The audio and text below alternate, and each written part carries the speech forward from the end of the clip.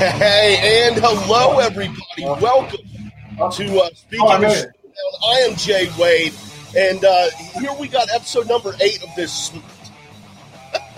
Speaking of Schmoedown, Jay Wade. I know, I lost it. We're a couple minutes late. I have my mind somewhere else. Obviously, probably somewhere. As always. But welcome to Speaking of Schmoedown. Sorry about that, everybody. I'm Jay Wade, and as usual, we got Double D here. How you doing? I'm exhausted after the whole blizzard we had this the last few days, but I'm here. I'm well. Let's get going. Blizzard.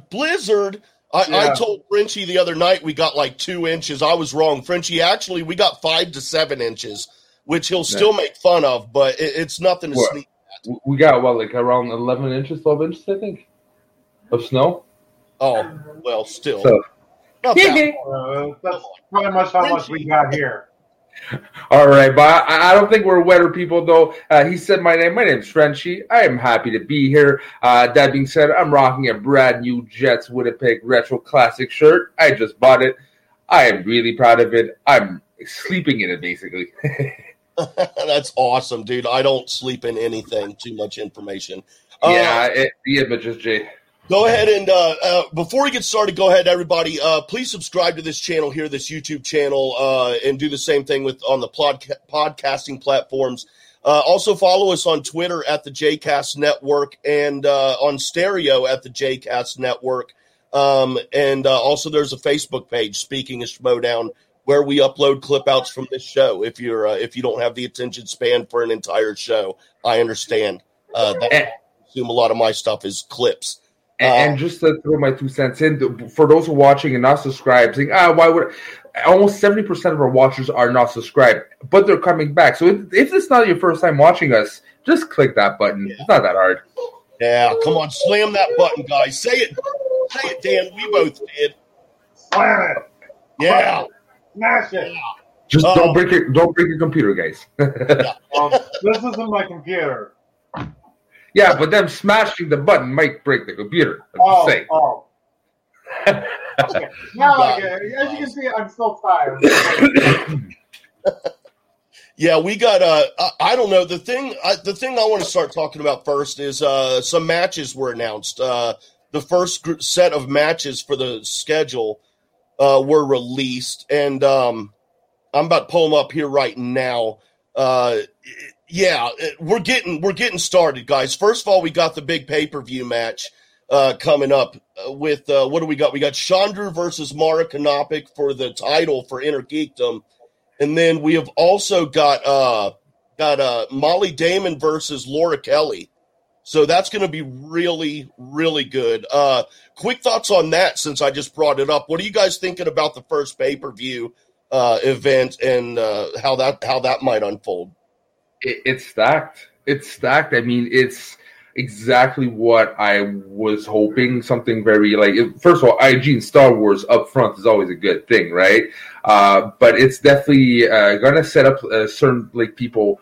Because a lot of people have been talking, Mara could have been the next champion back again. Chandru got lucky. And a lot of people also saying Mara was good, old school. So it's going to settle a lot of scores. Same thing for Molly and Laura Kelly. It's going to have some Molly didn't have the best performance. She did good, but she didn't advance that well. So she's really going to have a chance to prove right off the bat if, she could really back up what she's saying. So this is a pay-per-view to settle some stuff that wasn't settled last year, personally. Yeah. Yep. Yeah, totally agree. I mean, I've been excited to see it. Obviously, I'm excited to see Star Wars again right out the gate. And I'm excited to see Mara come back because we've been promised her since last year this time. So I want to see her back. I'm glad to see her back. Obviously, she had to leave for personal reasons. I totally understand. But she's back. We have her back. And I'm excited. So I can't wait. And I guess stats, I don't know how much stats would play into this, but if they do, let us know that too. But in your opinion, what you're thinking and the past history of these players being Mara Kanopik and Chandru, Dan, what do you think might happen here? Do you have a prediction? I mean, I want to say my heart wants to say Mara, but my head wants to say Chandra because he's been playing regularly. He's has more recent history in matches, so that gives him a little bit more edge. And obviously, Mara's probably a little bit rusty. She's never done a online version, but hopefully she has Dan there to help her through it. And obviously she is still in the loop. She still knows what's going on. And we have seen some from the spectacular match. Chandru isn't as strong as he claims to say. He has some blind spots. So I think Mara could capitalize on that if those blind spots pop in. But I have to say it's going to be pretty close. I'm probably going to say maybe Chandru, just to say it, but I want to be wrong. I want to be wrong. Well, I say Chandru too, but to your point, Dan, saying, she might have some rust, it could apply to a lot of players. I think the one person that may not apply to is Mara, that concept, because she did an overtime match drugged up right after an accident, right? Certain circumstances don't seem to shake her, and she is, married to Dan Murrow. Even though she's not necessarily been playing, I'm sure she's been training with Dan Murrow. The one person that can really put you in the right mindset to not be rusty would be Dan Murrow as your partner for training. And like I said, there's not much that seems to phase her per se. So I'm not worried for that aspect, but I really do think that Chandru has evolved this game probably from last game to this season, just in a short very period of time. Look what he did from not being a champion to being champion. There was a very quick escalation to improvement. So I think he's going to want to defend that belt and be extend his record. I think he's really after a record here, right? He wants to establish as being the best IG player. So I don't think he's going to lax right now and take it easy. So because of that, I think he's going to be better this time. And I think Mara's chances just went down a bit. Yeah, I totally agree with you. Mara definitely has an edge. She definitely is a strong player, and she does have Dan. But again, it's just my head says one thing, my heart says another, and I just can't make a decision. I want to say Chandru, but I really want to say Mara. That's how I will want to sum it up. Right, but there's one factor here, and one thing that Chandru has in his corner that we've completely overlooked, and I've not heard anybody talk about it at all. I don't think I've noticed it until recently, but he just, as he develops and as we see more and more of him, he gets better and better. How can you bet against that hair, that long that he has gathered over this COVID time? It looks good, man, and I don't know how anyone could count him out. I think back to the old Bible story. Old girl cut the dude's hair off, and he lost. Samson. Yes, there you go, man. I think the hair has a lot to do with it, because when he started, he had shorter hair, and then as time has gone on, he's gotten better and better, unstoppable. And now he's got that beautiful mane and that amazing facial hair. And I think that has a lot to do with it, man. I think the power is in the hair. All right, so your argument is really power in the hair. In that case, if that was the case, my man, Soul would have been champion a long time ago. Good point.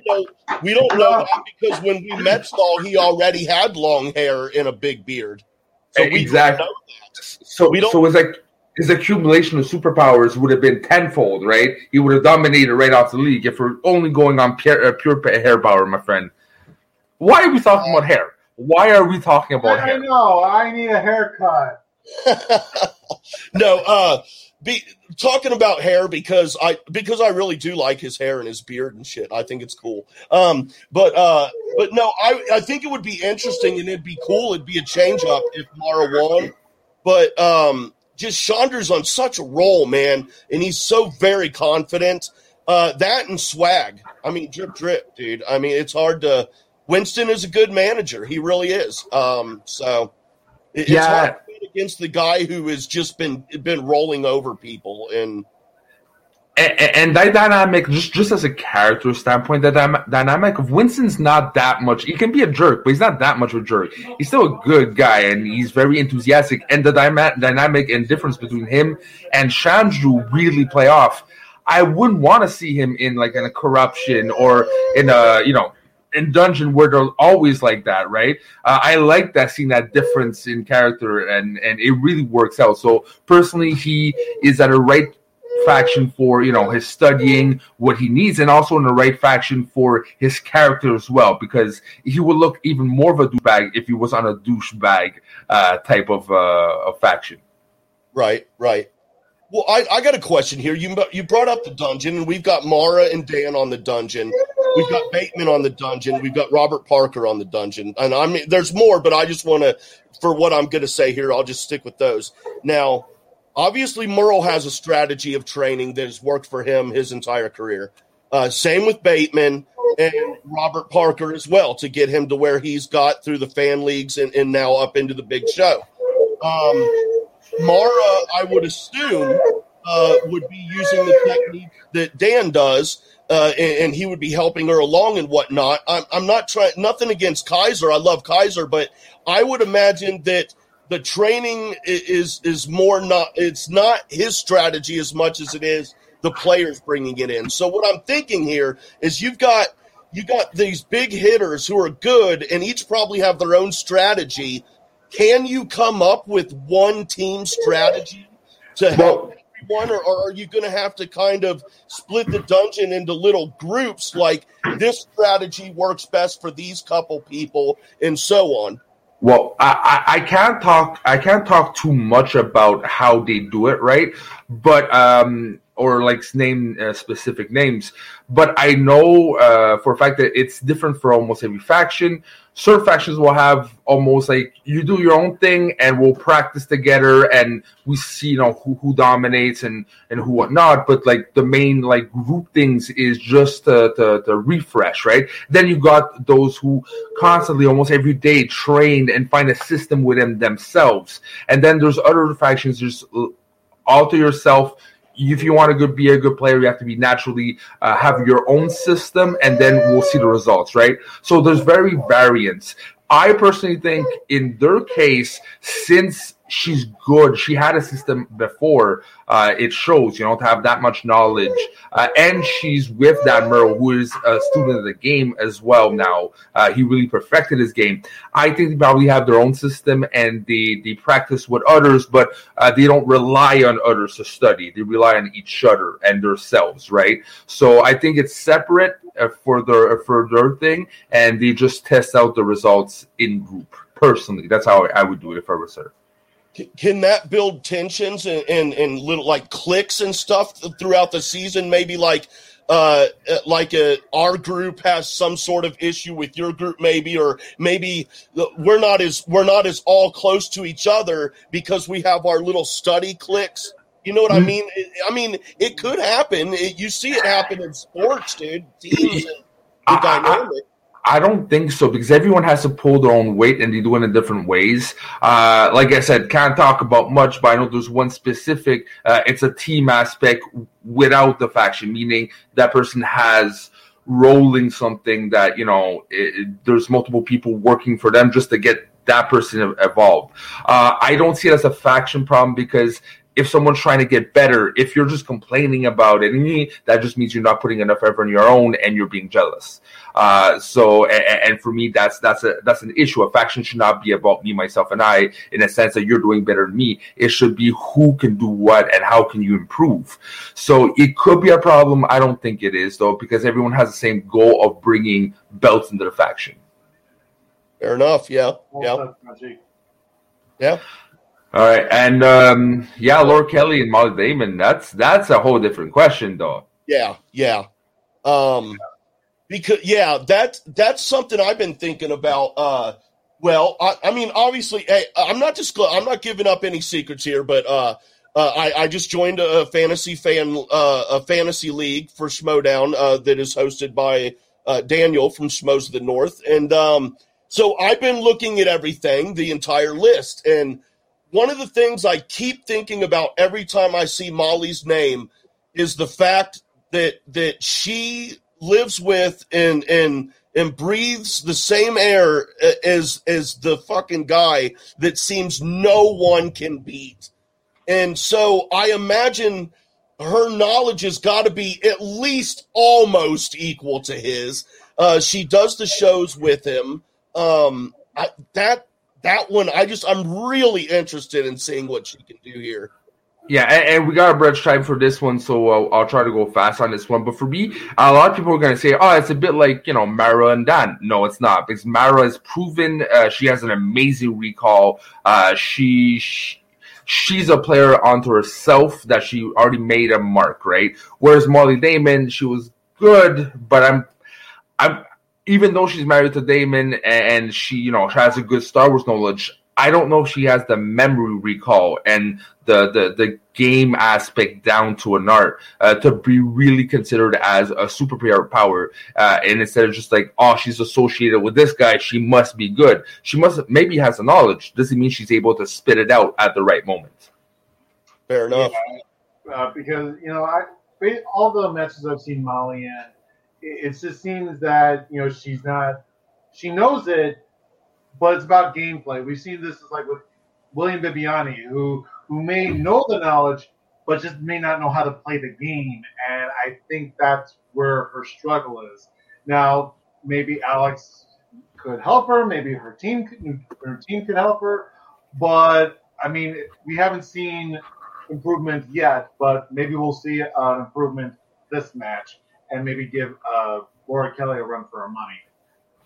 Yeah, it's no secret I'm a big fan of Laura Kelly, so I'm rooting for her, and I've been rooting for her to take that title from Alex Damon for a couple of years now. Nothing against Alex, but just big fan of hers. I want him just to win a few more matches so he can break that Patriots record. Just break that Patriots record, and then he can get it. That's the only request.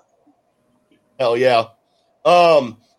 Here in a little bit, here in about, about 35 minutes or so, we should have Winston Marshall coming on here. But until then, let's move on to what do we got here? See, even I have to look at the schedule today. We changed it up a little bit. Hard questions actually is what we got coming up next. Where Frenchie and I just I ask a question that let's talk about it. And just to precise, this is not French's Corner where we argue all the time. This is more of analytical and philosophy discussion about Schmoedown. Those discussions that might arise anger certain people, which I never got why. And really talk about it like gentle people. Yeah. Yep. All right. Here we go, guys, with Frenchie's Corner. Or not Frenchie's Corner, hard questions. I'm a little out of it today. I got a lot going on this weekend. My car broke down the other day. I don't know what. Oh, damn. I had to walk to work in the cold and snow the other morning. It was terrible. But no, the question I wanted to ask you, I was going to ask this last week, but we canceled it to get some more time in with our guest. Were there too many rookies drafted into the Schmoedown?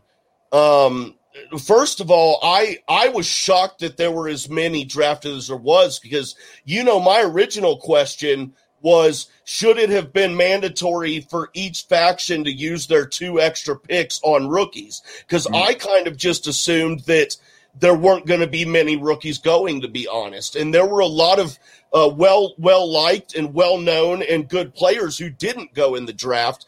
And I don't know. I'm just wondering, man, were there too many rookies drafted?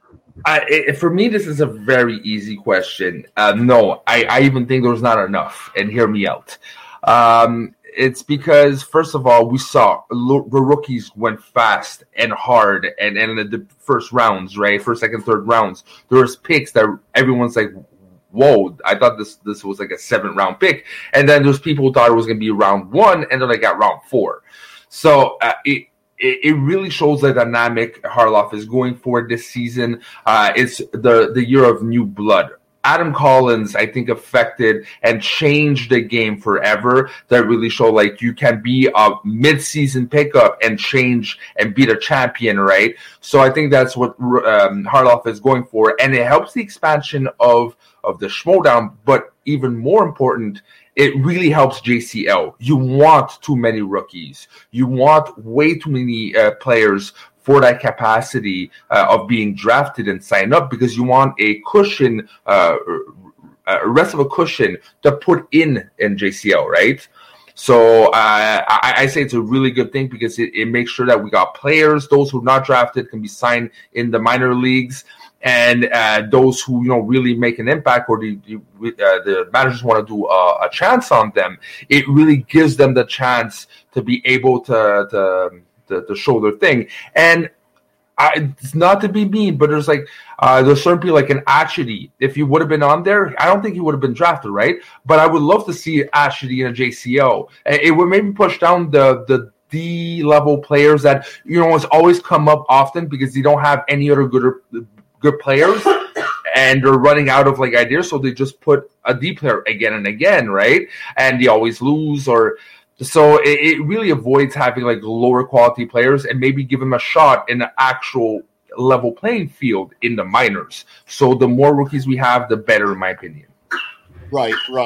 I haven't taken a side on this either way, but my questions when I think about it are, it's the league is just starting to really take off now. You know what I mean? It's been around. We're in our 8th season now, but it's really over the last 2-3 seasons, last two and last season especially, starting to take off. Got Skybound behind it now.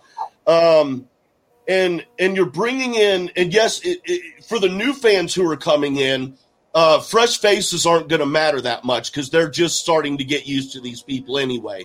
And the hardcore fans, they're not going to budge, because they're hardcore fans and they're in it for the long haul. But you're going to have maybe some of those people in the middle who they don't know these fresh faces, and it's frustrating for them. And maybe you never know. What if the majority of the rookie class gets walked all over, and it's not it's not a competitive type thing. And I'm not, obviously I'm not saying there should be a cap on the amount of rookies that should be drafted. I'm just thinking it's a little lopsided, and maybe that could cause some issues in the future. Well, no, I agree what you're saying, but for me, the more diversity in types of players, types of personalities, types of gender and backgrounds and orientations, etc., the more you can find someone who associates to that new person. But what you need for it is new injections all the time, right? And it permits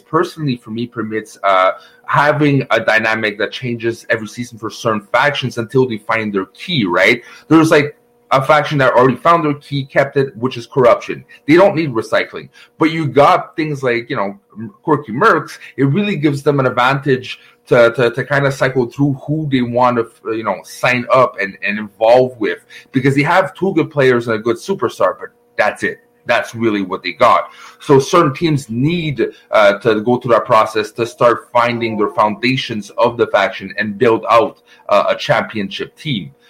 So I think it's a really good thing. I don't think, personally, next season, I hope we don't have that big of a list. I think it's unique to this season. The injection, I think there's a couple of players are nearing their retirement phase, right?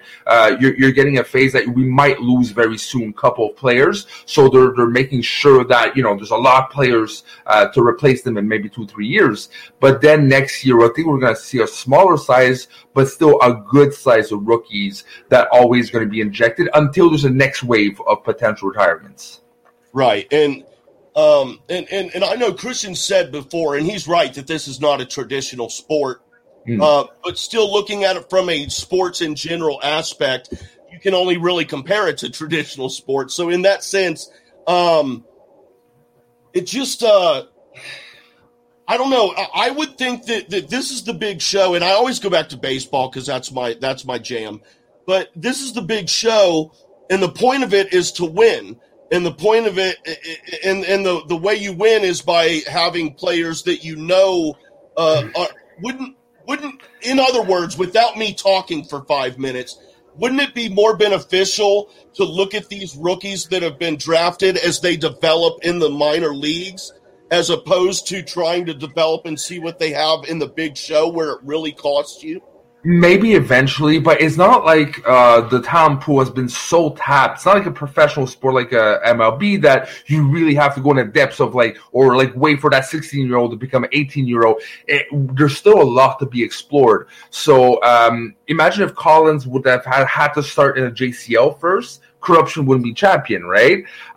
So there's certain players that are hidden gems, and Christian knows they're hidden gems that they don't need to be JCL. And I think that's what the fun thing is of having the draft, and those who are left go in JCL. It's up to the managers to figure out if they're gems or not. If they're as we would say in hockey, I play NHL 2020 almost all day, right? And there's something called NHL ready, like player ready, that you got people that you draft in the second round, but it can start next season, not a problem. And then you've got other people in the first round that they're fucking amazing. They are, sniper elites, but they're not ready for the big boys until maybe the next 2-3 years. So it's up to the managers to figure out who those players are, and those who are left behind are going to have a shot to prove themselves in JCL and then go up. So I actually find it's a good balance of also testing the skills, the drafting skills of the faction managers.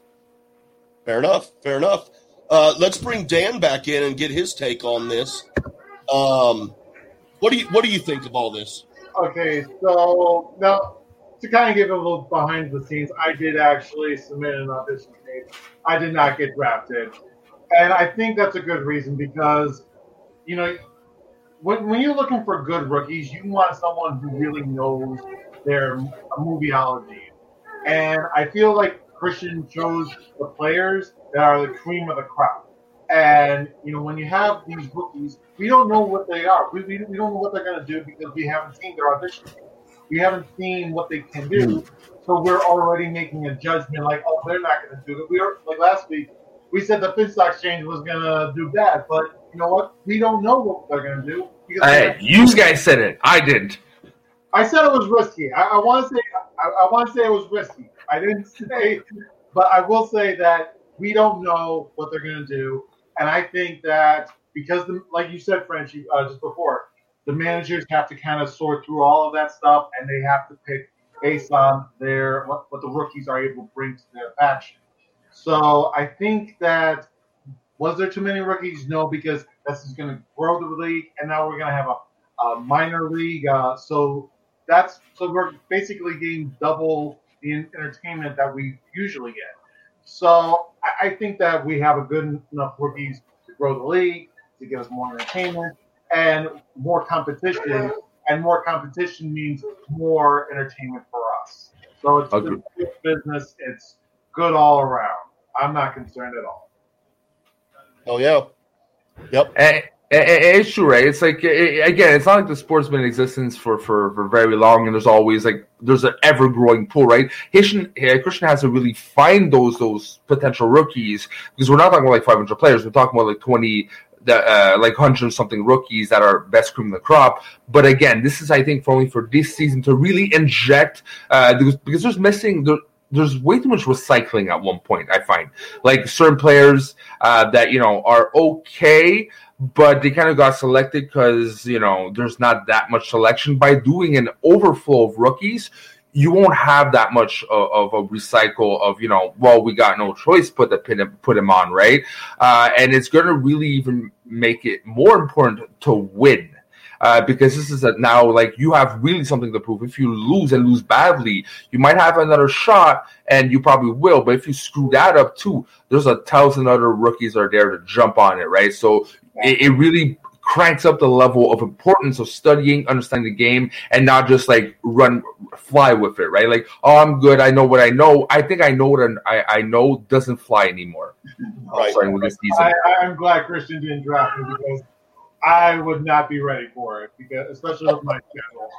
And it's, again, I can't talk about it too much, but for what I know of a sort of specific type of training, it's intense. It is intense. It is now. It's not just let's check what I'm good at.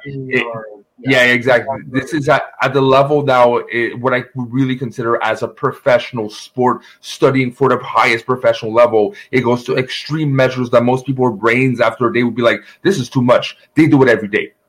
They do it every day, every week, every month at a level that would be exhausting for a lot of people. That's what sets off, I think, for this season. Everyone's going to have to be like that if you want to progress. If you're not, I don't think you're going to advance. That's how high the talent pool is right now. Oh, yeah. And it's going to be very interesting to watch. I don't know, maybe some of my concerns are all about nothing. But we'll find out. But right now we're going to move on for our numbers guy here, Dan. He's going to take us through his sexy numbers. What do you got for us this week, Dan?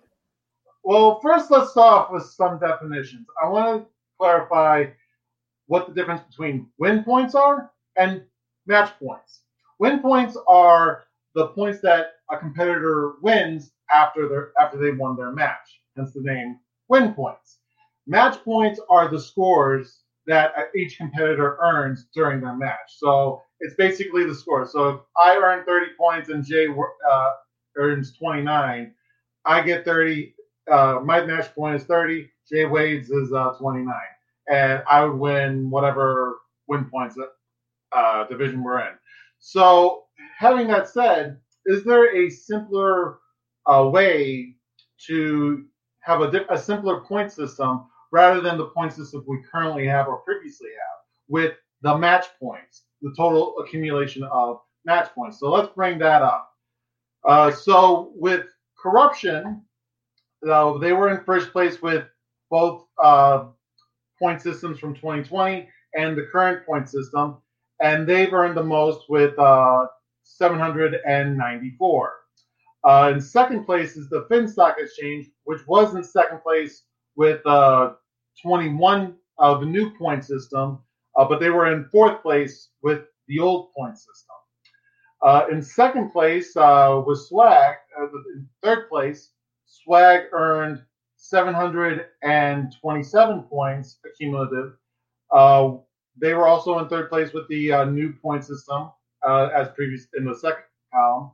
But that's definitely they definitely went lower because they were in second place with the old system. In fourth place, the Quirky Mercs, they were in fifth place with the 2020 point system. They were in fifth place with the 2021 system, but they are in fourth place with the match point system using the 2020 scores. The Rockstars, who were in third place with the 2020 point system, they were also in fourth place with the 2021 point system. They dropped significantly to fifth place with 601 points, and the Quirky Mercs had 606 points. I don't think I said that. The Den, who was in sixth place with the 2020 point system. The Den, who was in sixth place with the 2020 point system. They were in eighth place with the 2021 point system. They actually go back to sixth place with 409 points. The Dungeon, who was in seventh place, they were in seventh place all around with 22 points in the 2020 point system, 16 points in the 2021 point system, and 397 match points using the match point system. The Usual Suspects, basically no one else changes. Usual Suspects remain in eighth place with 383 points, and the Burning Droogs are in ninth place with 322 points. So we can take that off now. Now, the reason why I did this is because I want to see if this was an easier way to track it. And there are some advantages to this. One, you keep all the factions who lose matches remaining competitive, despite the fact that they lose. They can actually still have points. They can still have a horse in the points race. But there are several disadvantages. For one thing, it doesn't create much excitement.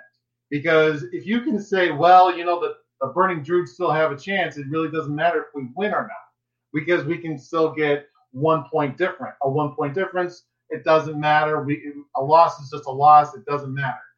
Another thing is that if this is actually also disadvantage with the regular point system, but this is actually a big disadvantage compared to the point system, the win point system. Factions may not be able to climb far enough.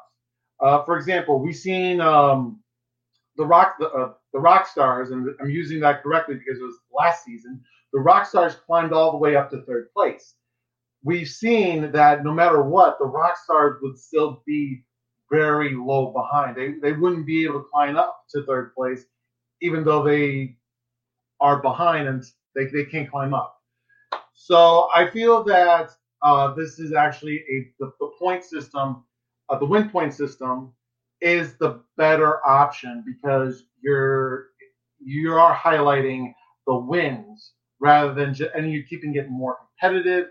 It is, and it makes the factions be hungrier to win, and it just creates better entertainment for us as consumers.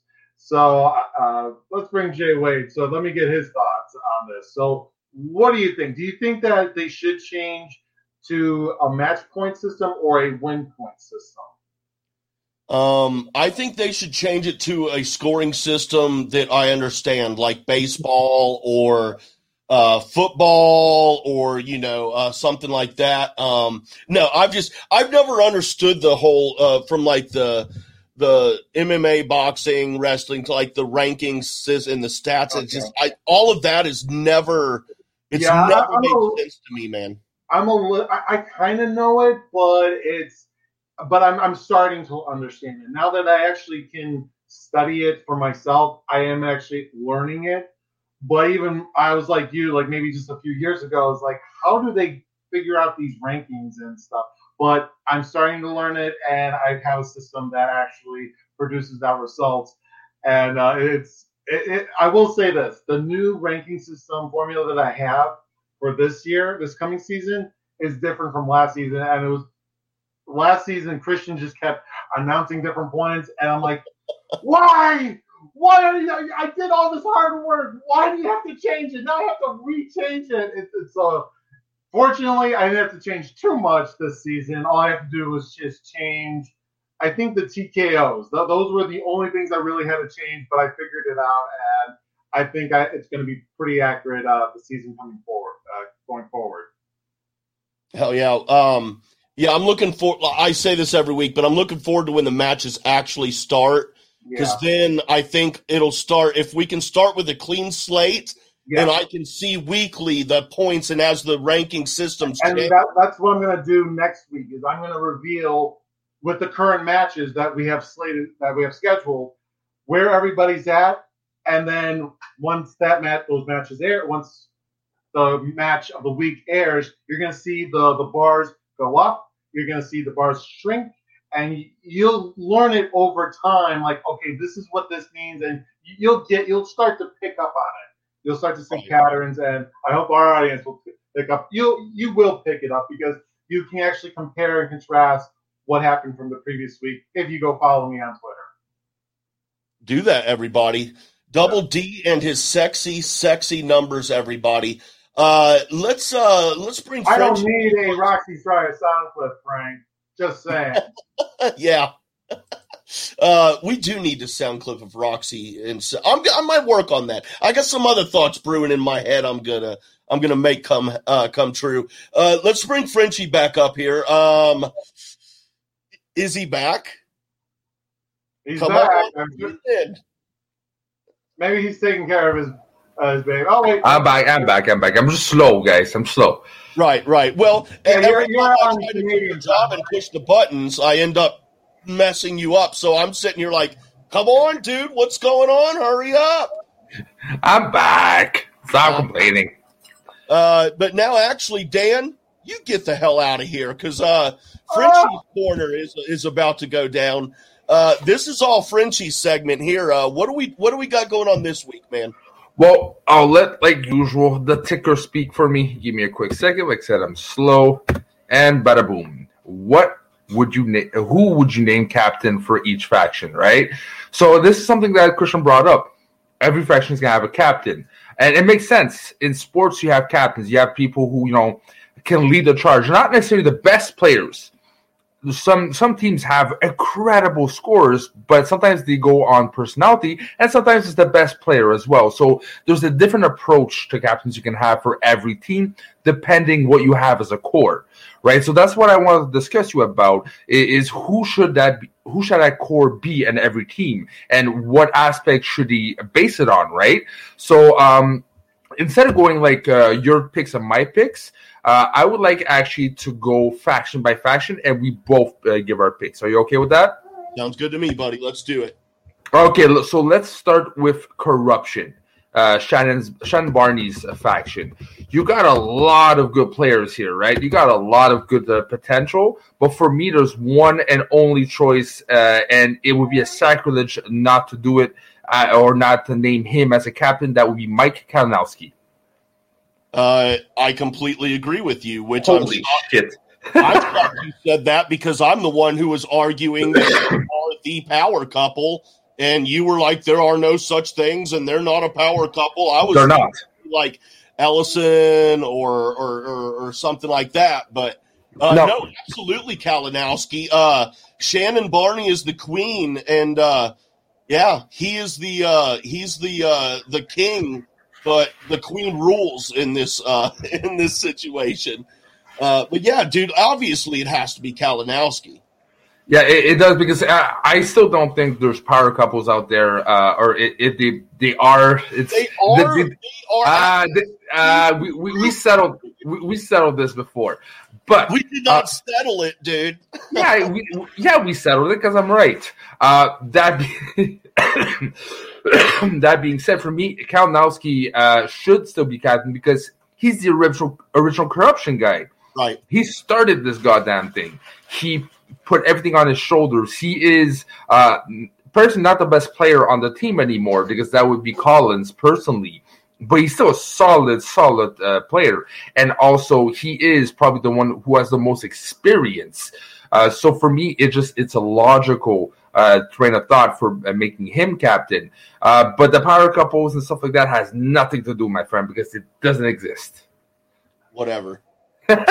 All right, so for once, dude, we agree on something. All right, so let's go for swag. Now, my choice is a bit less obvious because Paul Liama, Lon Harris, they're good, but I think you need to find the yin to Winston's yang. And for me, Winston's very energetic. He's very goofy, but very precise at the same time. You want the precise, you want the seriousness of it, but you want someone who can really bring the other side, the level-headed side. And for me, Ace Cabrera should be the captain. Dude, where is the camera, dude? Because my list right here says Ace should be the captain of Swag. What is going on, buddy? I mean, I could almost hug you through the computer right now. I don't know what's going on. We're in tune. We're in tune, my friend. I think we just because he is laid back. He's serious. He's determined. Not that no one else on that team is determined, but he's serious, determined. Mm-hmm. It's he ain't messing around, dude. And he always says the right things at the right moments, right? There's times I remember when he won, it's I won, but I missed this question. I'm not happy myself, right? He doesn't go oh, that person sucks, I'm better than them. Or if he beats them, he doesn't gloat over it. And I think that's what Swag kind of needs, because there's really big personalities. There's, you got Zipper now, you got Shandru, you got the people who are going to be in your face. But you need also someone to rein things back down and say, okay, we're good, but let's still check ourselves. And for me, that person to do it is Ace, because he does it for himself. So imagine what he can do for the group. Yeah, I cannot argue that, man. All right, the stars. The stars for me is a bit more of a question mark, because Jeff Snyder, As much as he's an amazing player, he gives up too easily. For me, a captain should not be someone who lets emotion take over. And Roxy had to play for him often in a sense that she had to kind of put him back in his place. And that's not someone you want as a captain. That's someone you want as a player. So for me, Alex Damon should be the captain. Very interesting. Very interesting. I did not go that route. For me, the team captain should not be Baby Heel Hannah. But in all seriousness, though, in my mind, there's only one person to do it, and that's Mark Andreyko. He's very calm, cool, collected. He's not that calm and cool. He look at his championship match. He actually gave up before Snyder. He actually was like depressed and like, you know, they are an odd couple. They're very different, but they're kind of alike in the same way that when they're very optimistic, they're very optimistic. When they're very like in the juice, they both let go very easily. You need someone who is a champion in his own right, but also never breaks, never seems nervous. Damon, okay, never seems nervous. He's like, okay, let's roll with the punches. Let's see what we have, right? And he has that presence of a captain, whereas Jess Snyder and Draco are good players, but I don't think has the feeling. Like when I think about sports, right? When I think about teams, I don't see their characters actually fitting a captain like and leading. That's the thing. You want someone who leads the charge. And for me, leading the charge is a legend. If for them would be a legend as Alex Damon. What you're saying makes sense. However, in my mind, I would still go with Andreyko over because of his experience and his time spent in the Schmoedown over Damon's. And you talk about, you know, someone to lead the charge. That's not always necessarily true in every case. In this case, I would say, even though she's the manager, Roxy is the one who leads the charge, and Mark Andreyko would be the guy who keeps everyone together. I think that would be his role more in there. That's how I visualize it.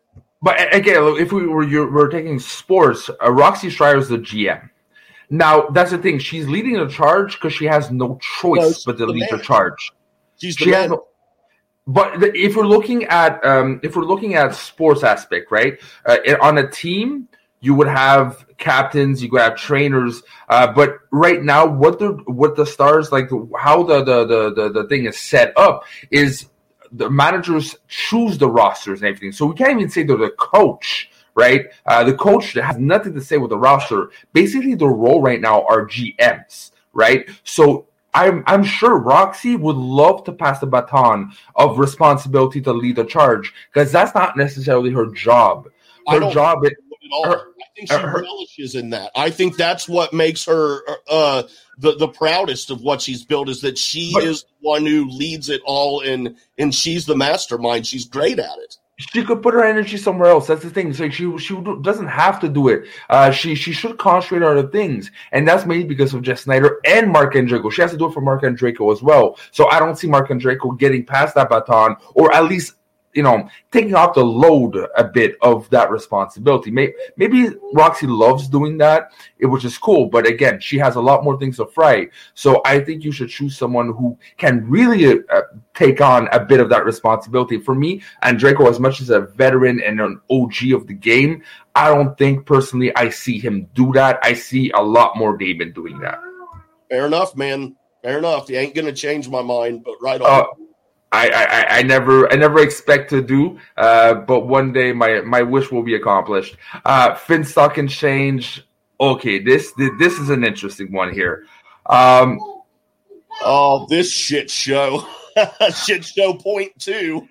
No. I cannot wait for them to start winning and you shutting your mouth. If they win, I will shut my effing mouth about them and his horrendous, mind-boggling draft. I don't understand what the hell is going on. But again, I'm not saying they're going to win the whole thing. But what I'm saying is it's going to work a lot more in their favor. It's going to walk. Enough to prove me wrong. Like, he needs to do good enough to prove me wrong. Which I think is not that much of a hard stretch. Again, my first pick was the Den because the question was last week, who did the best draft? But since I knew already because your big mouth told me the day before by accident and you're too slow to delete your Facebook messages, so I actually saw your answer, I decided to go with something that for me the best strategy, something that's so different. And I really think that they're going to do something interesting because there's a lot of gaps. And that's what people are not thinking, right? There was a lot of gaps when it came to the interviews and the analytics done by certain people. We can only do so much at a certain time. And that's the thing that's a bit double-edged sword with the fan shows taking a bit of charge on, profiling certain people. We only profile the people who we can have contact with, right? And there's a lot of people like Amaru. He was left and right trying to find people, trying to expand the word, right? And it worked for him, definitely. But there's some that, didn't get approached or did not have time to approach the interview shows. So they were not on no one's radar, but they had a time to at least talk to managers, or one manager that would be Finstock, because he took the time to contact everyone. So there's holes here and there that, they might be amazing players, but they just didn't have the chance to get covered. So because of that, I think Finstock found those people. Maybe not all of them. He said it himself. John Rokas himself. There's 3 people they're targeting for to break the game, right? Plus with John Roca, JT, and Greg the Barbarian. So right now they're looking for 6 players, top main players, and 3 of them are people that people got overlooked but deserved a shot. So I really think it's going to work. That being said, John Roca should be the goddamn captain, without a doubt. I agree with you on that one as well, sir. Not only because he's pretty much the only person I think is qualified. Not that Barbarian's not, but I don't think he has the experience yet. When you stack experience up against Roca and Barbarian are the only 2 that I would feel comfortable in that position. On Finstock Exchange, it's got to be Roca. It's got to be Roca. If not, it's round 4 draft all over again. Roca's ego is going to get back into the into Finstock's face. Now the quirky Mercs. Look, Bibiani, I love the guy, but not a captain. He's a mastermind of the game, but he is a big personality that needs his ego to be flattened a certain way. And for me, a captain, a good captain anyways, that is not just based on accolades, but based on, who can rally people around him. For me, it's not Bibiani. And as much as I love Brendan Meyer, he's really good. And I think he's a future captain. But we would give it more because of his accolades. I actually take someone else who I think naturally is probably the most loved person of anywhere in Schmoedown and could really rally people. Even though she's not the best player, she has the best personality that you can't say anything wrong against Perry Nemiroff. Yes, same thing, dude. Same one on my list. And for this one, she is the obvious choice for Working Works. For everything you just said, dude, she's just so great. How could you not take advice or guidance from her and not take it seriously? She's so good, man. And I don't even mean as a player. I'm just talking as a human being, as a person, the way she presents herself, very well organized, hard worker. It's great, man. It's great. Just talk about Roca. I completely agree. But yeah, no. Nemiroff, again, her story is amazing. She was a baby face of the year, comeback player in a sense. Also, she no one gave her a shot, not even herself. She didn't believe in herself, and then when she started winning, she's like, "Oh my god, I can do this!" Right? But the love she has for the game, even though she doesn't also believe in herself, is amazing. But she really portrays the best example of what quirky Mercs is, and that's what captains should be. The kid is the next best person, but for her, she embodies quirky Mercs, and you want somebody that embodies the philosophy of that team. They're not necessarily heavy hitters, but they're people that are never going to give up, and they're always cool to hang around with. And for me, that's Nemiroff 145%. Yep, agreed. Now, next one, and this is going to be also an interesting one to try to demystify which one would be the best. And for me, that's the Den. Okay, this is interesting. You got big personalities like Paul Preston, cocky bastard, and extraordinaire Goddard. You got, Duralde, you got Saul, Mark Riley. I still think I'm going to make two choices. For me, it depends on the philosophy. If you want to go around experience, knowledge, and just being there since day one, Mark Riley. If you want to go with someone who is so smart and so intelligent, and they probably can digest the game faster than anyone else, you actually do a surprise move and you do Thomas Harper. That's interesting. I again going with I'm big on the experience. I'm going with Mark Riley as team captain for the Den.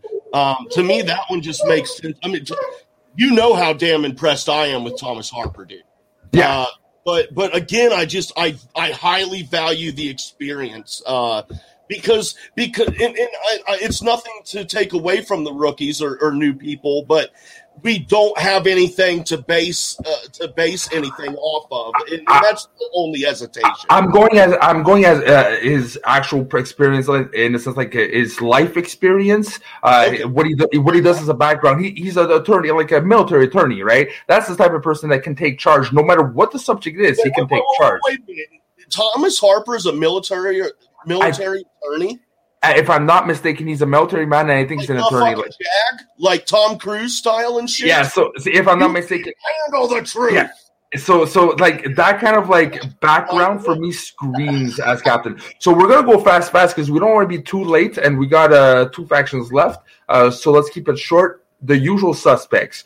I honestly think that it was between either Irwin and Drew McQueenie. McQueenie has a past with Sam Levine. He's starting to get his character down. He definitely has his knowledge down. Just have to find the right partner. So for me, Drew McQueenie is the obvious choice for the captain. Maybe it's because I like sassy broads and because she's the only chick with red hair that I really dig. But I think Stacey Howard, man, that's who I got to go for. If McQueenie wasn't there, definitely. But you got freaking McQueenie. It's freaking McQueenie. Yeah, but he didn't play last year. And so did Mara, right? And they're still rooting for Mara. Yeah, but I would be the captain. You did. So, and that argument means shit to me. Oh, all right. This one I think we're going to very much be different on. Oh, you never know. I'm going to go straight to the point. For me, the dungeon, Ben Bateman. No. It has to be Molly Damon. Yes, it has to be Molly Damon. I don't think Robert Parker is the right fit for it. You got, dude. It can't be Bateman, dude. He has too big of a fucking ego. We don't need exchange shit show happen. Hold on. Happening in the dungeon. We got to wrap it up. So Merle is another huge personality, big ego. He's out for revenge. We need a team captain who is going to be able to not have drama. And I see if one of those two, being Merle or Bateman, are team captains, dude, I think that there's going to be some tension. I think there's going to be some future shit that goes down. We do not need that here. I would agree if we would have the same problem as Finstock, where you have like 4 or 5 egos at the same time. Right now, you look at the dungeon, the only other ego that there is Jericho, and he refuses right now to play for Kaiser, and even then, I don't think it would clash with Bateman. But Bateman is the only ego, and he's a directing ego. He has an ego because he knows where he's going. He doesn't have an ego just because he has an ego. He's a pompous ass. He's a pompous ass sometimes, and I love it about him.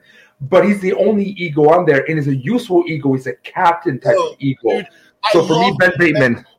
I love Ben Bateman, dude. I've said for like 3 years that I want him to be the first ever player manager in the history of Schmoedown. I still want that next season. Give it to us. But I'm just, dude, his ego is not a good kind of ego. He wins, yes, but dude, I think it's a toxic kind of ego that sours people around him if he's given too much power with that to wield that ego. And I think that's a part of what happened in Finstock Exchange. Molly Damon is the choice, dude. It's a part, but that's the part that's missing. That's there's other egos trying to control. Too many chefs crashes the fucking kitchen. Now you got only one chef in the kitchen, and he knows where he's going. And for me, Bateman is the only choice. And you're wrong. And it doesn't matter what I say. It doesn't matter what you say. It's gonna only matter what Mr. Winston says. It probably got Winston. Yes, Winston Marshall, everybody. Let's bring Winston Marshall up here and Double D back. Winston Marshall, manager of Swag. How are you doing, buddy? Feel free to add your 2 cents to anything. Feel free.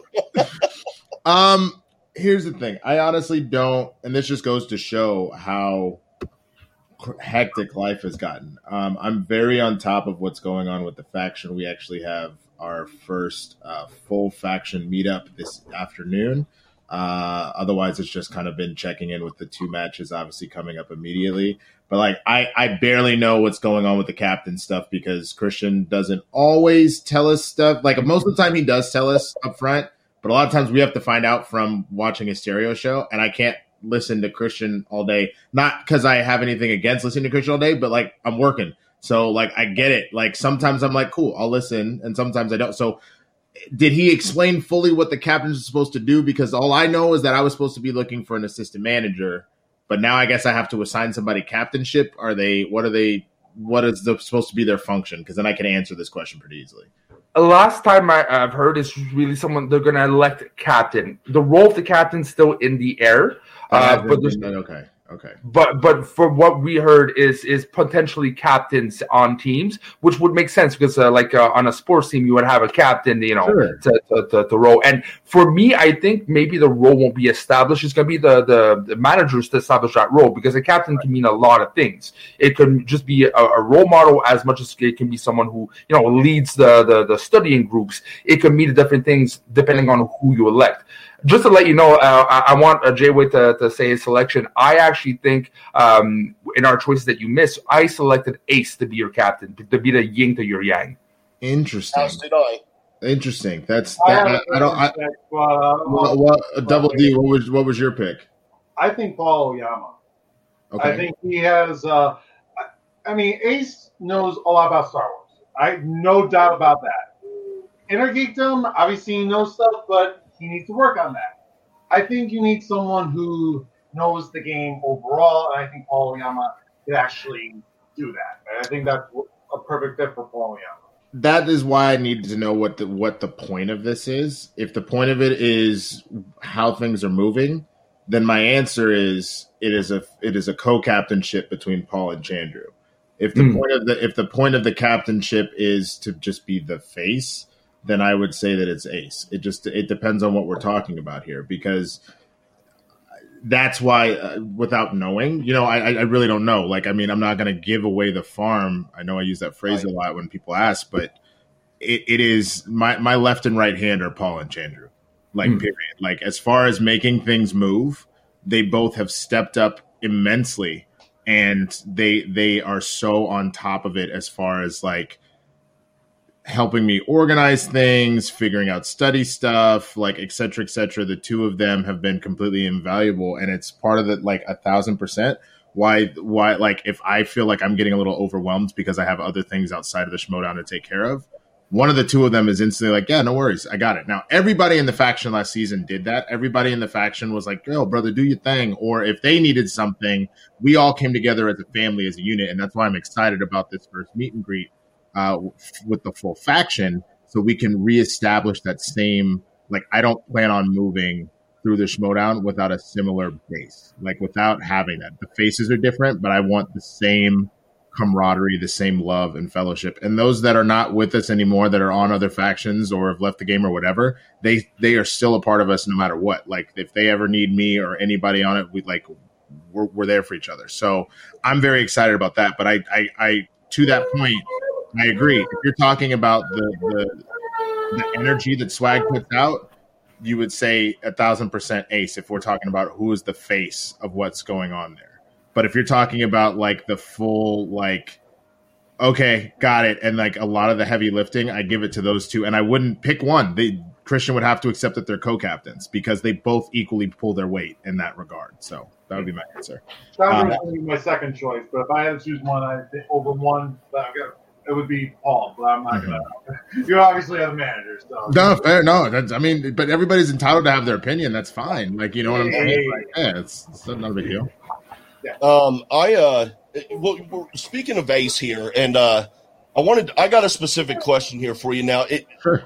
A lot of people were surprised that you picked Ace as late in the draft as you did. Mm-hmm. Double D's over there, like I wasn't surprised. A lot of people were surprised. Now, I just was wondering, could you take us through your thought process going up to the draft as far as not just Ace, but like your thought process as far as who you would pick and what rounds and maybe hoping that Ace would still be there at that point, or maybe you had a little inside info that he would be. I don't know.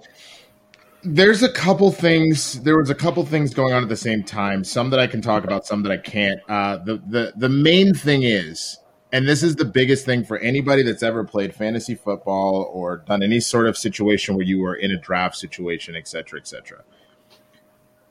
There's obviously the loyalty element of certain things that comes into play, but I think the biggest thing that you have to realize, especially like it'd be one thing if the stakes 1,000% were the same as they were last season, but they're not now. Now we're actually playing for like serious money, things like that.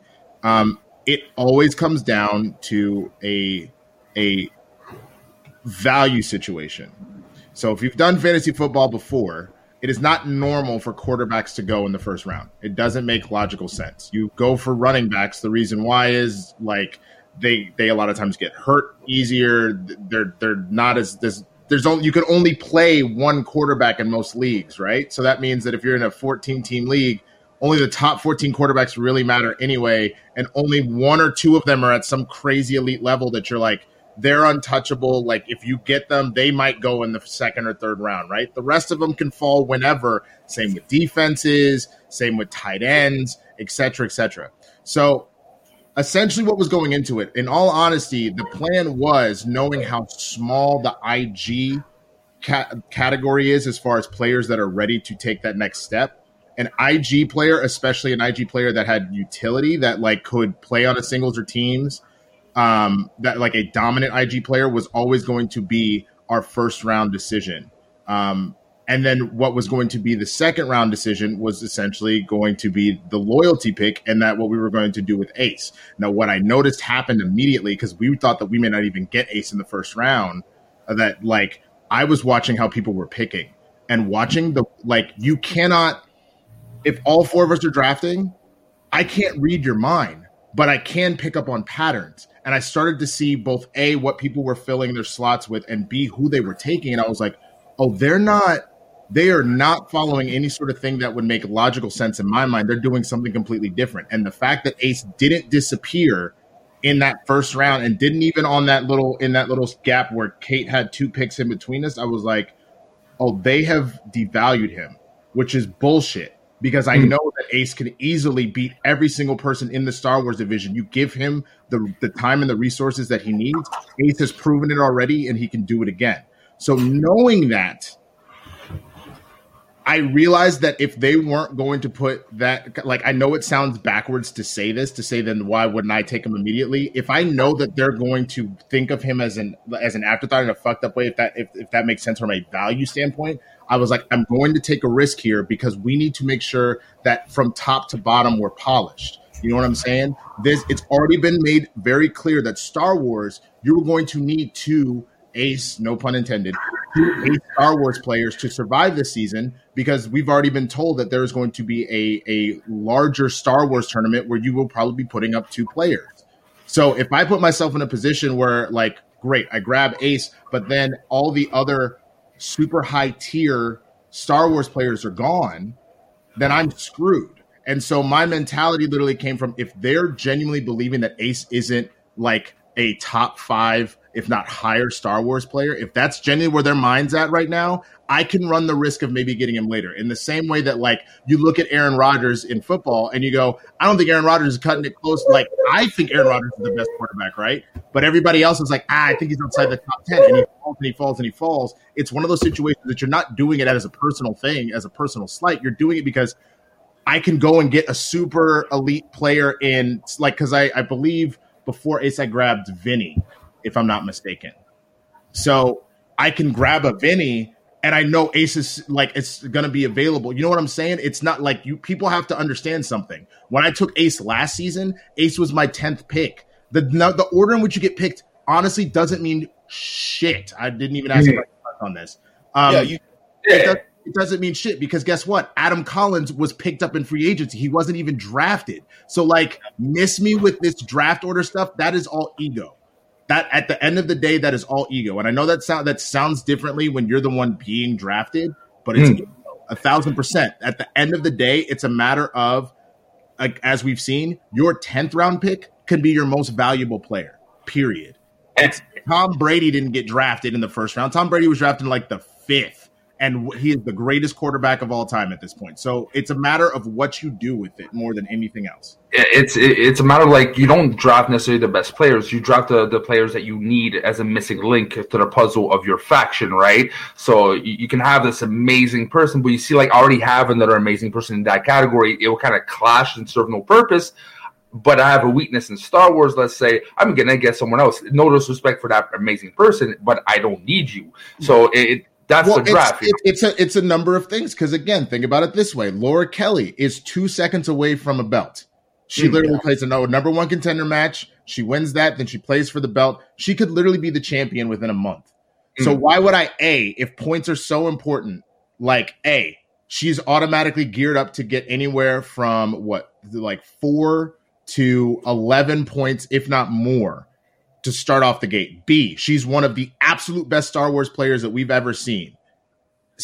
And then C, again, looking at the Ace situation, Ace is also one of those players, but based off of what happened, we haven't even been told yet, like, what they're, like, where he's going to be placed up against, when he's going to match again. To know an automatic match, why don't you take it? On top of the fact, why do I just let Corruption automatically get what they want? You're just going to give them back a number 1 contender match? Like there's so much more at play here. And people that are saying that I was disrespecting Ace, understand that not only did I make sure to text him before it happened, as soon as I did get him back, the draft was over. I called him and I was like, hey, let me explain what's going on. It's not a personal shit at all. Like, I want to make sure that this squad rolls, and we needed two homies. Like, that's, in order to work, we need, like, if people use that same logic with singles, you'd be like, let's say, who's a good example? Let's say with I don't know, my brain's not working. Let's say the Quirky Mercs, for example, didn't take Kevin Smith right away. Let's say that they had retained Mara instead, and Kevin Smith was there and all that kind of stuff. And let's say they took Mark Riley before they took Kevin Smith, but then eventually got Kevin Smith. That's from a standpoint of, if they knew that people may not try and go after Kevin Smith because it's like he's a celebrity, he only talks to Koi, whatever, why would you then not take that out? If you know that you could get him in round 7 because people aren't going to touch him, but he's still valued at a round 1 player, why wouldn't you take all those other amazing players that are available that might not be there? That's risk. It's a risk. It is a risk. And it was yeah, go ahead. That's what happened with. Sorry, I'm making sure because I know Dan wants to talk about it, but I have to say something for that. That's why Jericho got picked up, because I think Kaiser's holding him hostage for a trade, right? So I think he wanted to avoid being held hostage in order to have to do a move to get him back. That's why you kind of resign. Is if you really want that player, you might have to cough up big to have him, like Roxy will have to do for Jericho. Yeah, I mean, and that's the case. If she ultimately wants to bring Jericho back onto the team, because it's clear that they have like a good relationship and whatnot, but she could be very excited, and it sounds like she is, about the 12 players that she has, and that's not a knock against Jericho at all. But then, like, what if she's super excited about someone she took in like the Twitter rounds of the draft, and now she like potentially has to sacrifice them for that? Like, you know what I'm saying? Like, you have no idea where things are. So, like, even people have been asking, like, oh, did he just do that to make Laura Kelly trade bait? Well, no. I personally were drafting people that I saw not only inherent value, but I believe in.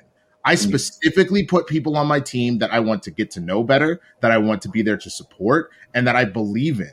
I believe in every single person on my team, period. I don't care if you were signed beforehand or if you were the last person to draft. That's why people were asking, like, there were a lot of people that, weren't touched, and like, you took Frank Moran. Well, yeah, because Frank Moran, for what y'all don't know, Frank showed up to every single practice, whether he was involved or not. Frank was always there. Frank was always checking in on people. Frank was doing all that kind of stuff. That, again, is another one of those loyalty situations, and again, was a gamble. There's a possibility someone was paying attention to his match against James White, realized how lethal he actually is. He just needed another opportunity, and they could have stolen him from us. But I took the calculated risk that I think they're going to look at him being 0-1 in a play-in match, and they may not see that potential value there. That's why I was willing to take the risk about a little bit later. So it's a matter of risk assessment and loyalty. You can do both, and that's what my draft was. It was both. Yeah, I was telling these fools for weeks that you were not going to let Ace go. So getting to the draft, continuing the conversation with the draft. What was your conversation with Eric Zipper like before you drafted him? I didn't have one. I'll be honest. I didn't have one. It was. Get your back. I won't lie that like my first thought was to get him and then just to make him sit there, which would be so petty of me. But like the truth is, the truth is he's one of the best players in the Schmoedown period, and I think that it's just a situation that he needs to be given. Kaiser does some great stuff in the dungeon. He's molded champions before. He molded 2. You know what I'm saying? So, like, I give Kaiser all those props. I think that Eric just needs that kind of, like, support and belief in him no matter where he goes. And who knows him better than me? Like, period. Out of everybody in the Schmoedown. Like, we've been friends since 2007. You know what I'm saying? Like, it's one of those situations that I would expect that I can bring out the best in him. And that's my aim, is to help my friend get to that point. But, I have to deal with his attitude first, like, again, he's the one that dipped on me. So we'll see what happens. Go ahead, Sardine. Okay. So my next question is, the situation that happened at Spectacular was, you had no margin of error. You need to get everything right, and knockouts or TKOs or whatever. But Shannon really did. Obviously, Shannon and Roxy really double teamed on you, because first you had a match with Alex Damon and Ace, and if Ace won, if Alex won, then Corruption won the championship and all that mess. So my question is could Shannon just go, hey, Blondie, I know you don't like me and I don't like you, but we have a chance here to really stick it to Winston. I know that you gave him that L earlier, he gave you that L, and I know you want to give it back to him. So here's what I'm going to do. I'm going to let Alex Damon be trained by Laura Kelly, because I know you know nothing about Star Wars. And you give me one of your and if you win, you might actually beat Finstock, because I know you want to kick his ass. But you won't hold it unless Adam Collins beats Dan Merle. So you give me someone on your team to train Adam, not that he needs it, but I want to cover all my bases. And we go for there and we do a little quid pro quo.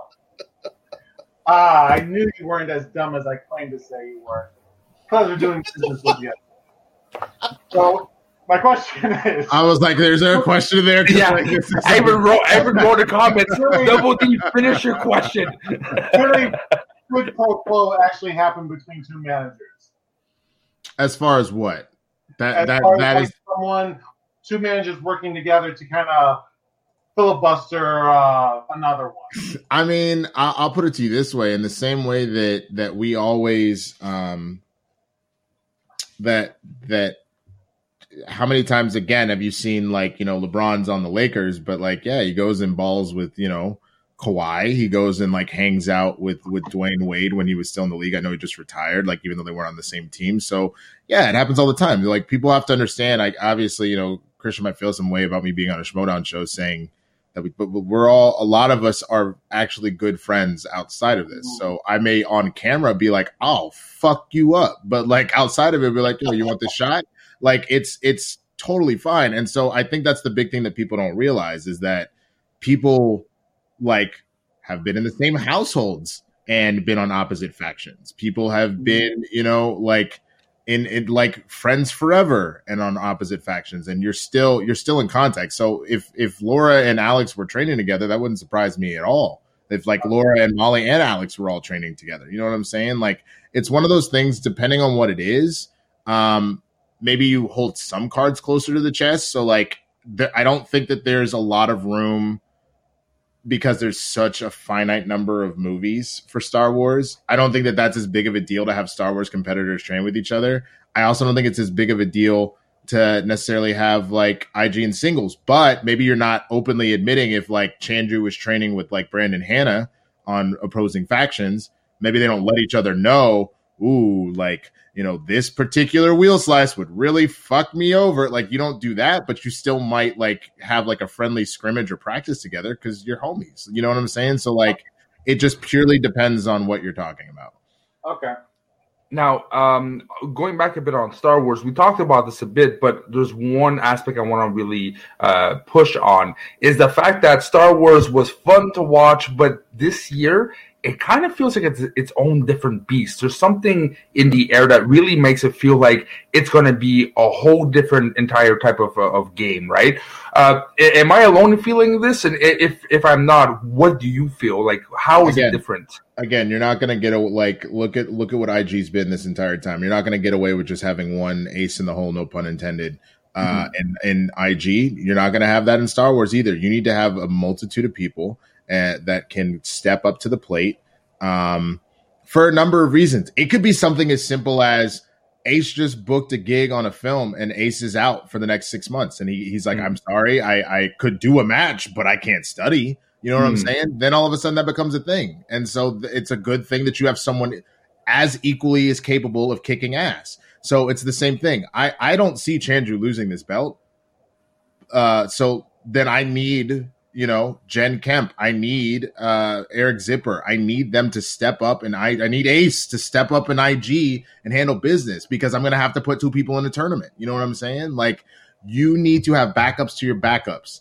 And the funny thing is, if you can put yourself in a position, like, this is why the dream team, when you think about like the 92 basketball, like Olympic team, the people that were coming off the bench off of that team were also cats that were all-stars that were like championship caliber fucking players. You know what I'm saying? Like, it's a matter of everybody is all 99s on Madden and they can all do work. You're just making a decision about who's going in first and understanding that is when you're a team, when you're a unit, that none of that has to do with anything personal whatsoever. You're making certain decisions. Maybe I'm putting up so-and-so first because I'm looking at the field that they might play against and they've got this record, so they're going to get a better seeding. You know what I'm saying? Like, maybe like you put in like Jen over Ace at the starting point of an IG tournament because Jen is, I believe, 1-1 and Ace is 0-1. You know what I'm saying? So better seeding. Like, again, I think the thing that people don't do, knowing that this is a sport, you're not taking more factors into consideration other than just skill or relationship, because you also don't really know people's relationships other than what you see from us on camera. Like, there's so many different layers to this that I think people do not pay attention to, that if they did, they might understand. Like, I can't stress enough. It's not my team, so I can't go super deep into it. But the one thing that I do know with Stacy last year, people were giving Roxy a lot of shit for not putting Stacy in the tournament. Well, Stacy is a very hardworking, busy person.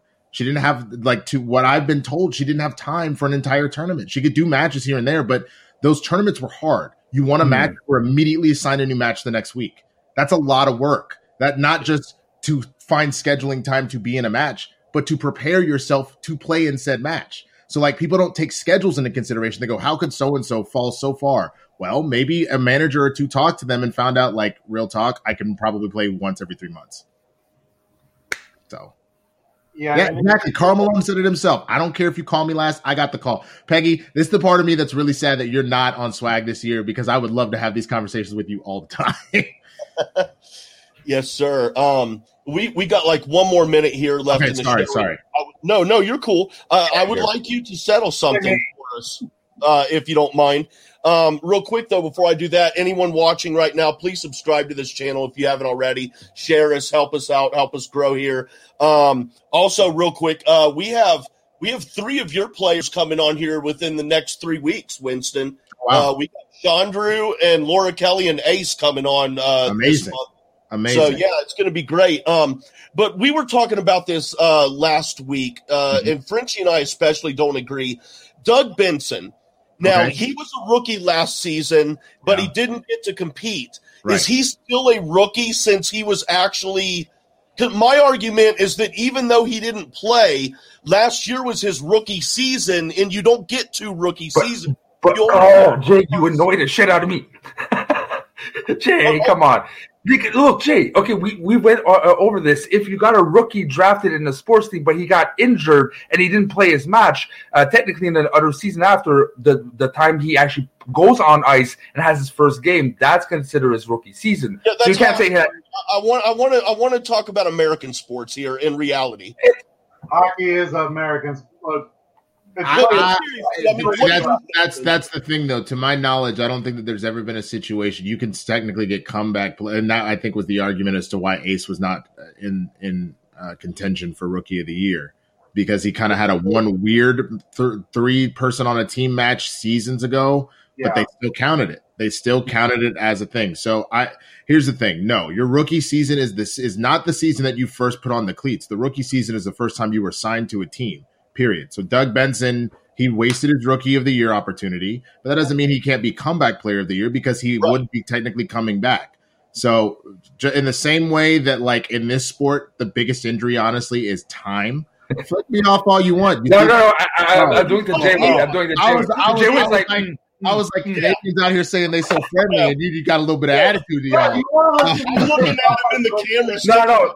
Out at him like, I got you. Yeah, like, and never would I dare to say, fuck, man, you never know, but you haven't pissed me out enough. And this is not the first time we talked together, so, but no, because he annoys the shit out of me sometimes. But I really don't agree with what you said, in the sense that for me, the rookie years when you have your first match, you can be signed, but if you don't have a match at all. So here's the answer to your question. Here's the simple answer. Doug Benson could have been signed. If you were allowed to be signed, you were not a rookie, period. Rookies are people that have never participated in the Schmoedown, period. That was the rule. And so Doug Benson was allowed to be approached and signed if someone wanted to, but obviously that was not something you were going to go after. Both A, celebrities, it's harder to convince them, and B, you know what I'm saying? Like, you already kind of knew, like, all right, well, he has a connection with Sam, so that might be an automatic, like, whatever. So that's the answer to that question, to be honest with you. All right, Jay, wait, don't get used to this. You're right. It's okay. That was my question last week, because I really wasn't sure, and I was of 2 minds of it. And I could see both arguments, but it's like, I really don't know. And one is a traditional sport, but again, he's not a rookie because he's already in the Schmoedown. So I posed the question to these guys because they know more about sports than I do. Let me ask. I don't know what. And they were let me ask, because I will admit that, like, I'm doing better about my Schmoedown history, and I go back and watch, but there's a lot that I don't necessarily see. Has Thad Williams ever played a match? 2. He played, I think it was technically 3. That's fine. The fact that he played any, it makes my question null and void, because that was another example. I knew he was commissioner. I knew that. But I was saying that, like, if he hadn't played one, he was someone we were allowed to approach. I was just going to use him as another example, but if he's played matches, it doesn't matter and it's not important. I see. Interesting. Yeah. Well, thank you for letting me down, Winston, and making this guy right. Thank you. The very last thing, I'm going to put you on the spot, Winston. I'm sorry, but I have to because I have to here. When are you going to come back on Go Get That Rose, dude? That's true. There's been a lot of shit going on. What is going on, bro? There's been a lot of shit going on. The biggest. It's out of control. I'll be honest. The biggest thing, and I apologize, it's taken me so long to get on another one of your shows, Jay Wade. I just have been so busy, and now with this new job I have, it has been even worse. But when do you film again? Wednesdays at 7 p.m. Eastern time. Okay, so at this point, the problem is I go into work nowadays at 8 a.m. and I leave at like 9 p.m. Oh, those are bad hours. It's pretty bad. It's pretty bad. So if I find myself one of these Wednesdays with stuff clearing up some, then dope. And if not, then because like a lot of times what I can do, I'm still at work, but then like my priority becomes cool. Let's run a Schmoedown practice while I'm logging data. You know what I'm saying? So like I got to put my priorities currently. And this job, it was an 8-week job, so I got 5 weeks left. So by then, I think The Bachelor's over, but we'll see what happens. Well, you were the inspiration for that show, so of course I'm forever going to be trying to get you back on there. Of course. But yeah, an episode and never again. That's I don't get people who like it. It's not a thing in Canada. It's not very well popular. And because of this guy, I'm like, I kept going on the show just to support him, but didn't know what the fuck he was talking about. Then I'll go watch an episode, and like 30 minutes in, I'm like, Mike IQ is dropping by the fucking second. Yeah, but that's what trash TV is for, though. It's for IQ droppage, so you can for like half a second you go, no, I don't gotta worry. Yeah. Anyway, I took us way off track there. Winston Marshall, thank you very much for stopping by. Really appreciate it. You had a really good draft. You got a good season ahead of you, I think, especially with Laura Kelly, man. I'm a big fan of hers. So. Every single person on our team is a killer, is an absolute killer. And from everything that I've garnered just from the few texts we've been able to send before this meet and greet, there also seems like to be some of the funnest people that can possibly like come together. So I cannot wait to see what Swag does this season. Like we've even I don't want to ruin the surprise, but we have a surprise for y'all pretty early on as well. So I'm looking forward to that too. With that, much love to everybody. You can find me at the Swaggy Blurred right here. There's my thing on all the socials. And much love to y'all. Yes, sir. Winston Marshall, everyone, manager of Swag, Drip Drip. Huge fan, great guy. Thank you so much for stopping by. And that is going to do it for this week's of Speaking of Schmoedown. Got off to a little bit of a rough start at the very beginning with me forgetting the name of the show, but it's got a smooth ending now. Dan, why don't you go ahead and tell the folks where they can find you at, sir? You can find me on Stereo and on Twitter, simply at Dan Dolinsky, simple as that. And Frenchie. You can find me at North Schmoes on Twitter. You can find me at Schmoes and North on YouTube. This Saturday on Freshly Talks About, I got the Arsenault, which is a New Brunswick guy that was on the draft list for Star Wars. Didn't get drafted, but I have high hopes for him for GCL. And we're going to talk about the philosophy and the meaning behind Star Wars. So not just geeking out over Star Wars, but really the true philosophy that is based on Star Wars, and also the actual true religion of Jedi, that it actually exists in our time. You can actually go to a temple of Jedi per se. So we'll be diving really deep into that aspect of real life stuff that people take from something that does not exist per se, right? And you can also find me every week on this show from 2:30 to 4. Don't miss out. If you haven't subscribed to the show, subscribe. If you haven't subscribed to my YouTube channel or our YouTube channel, Schmoes and North, subscribe. We really interconnect, and you won't be missing a thing. We have awesome content, and so does J-Way. You can even eat at a Jedi's restaurant. What's that?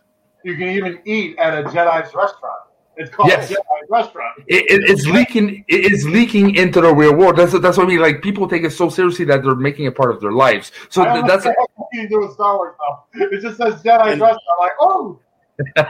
Anyway, y'all can find me at JWade1134. That is the letter J WADE 1134. You can also follow us on Twitter at the JCast Network.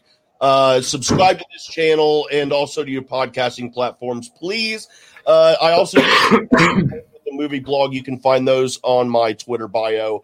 Until next week, everybody, we will have Rachel Silvestrini in the house, and the week after that, Chandra and Roca on, and then the week after that, Laura Kelly and Ace. But Rachel Silvestrini next week. Everyone, until then, be safe.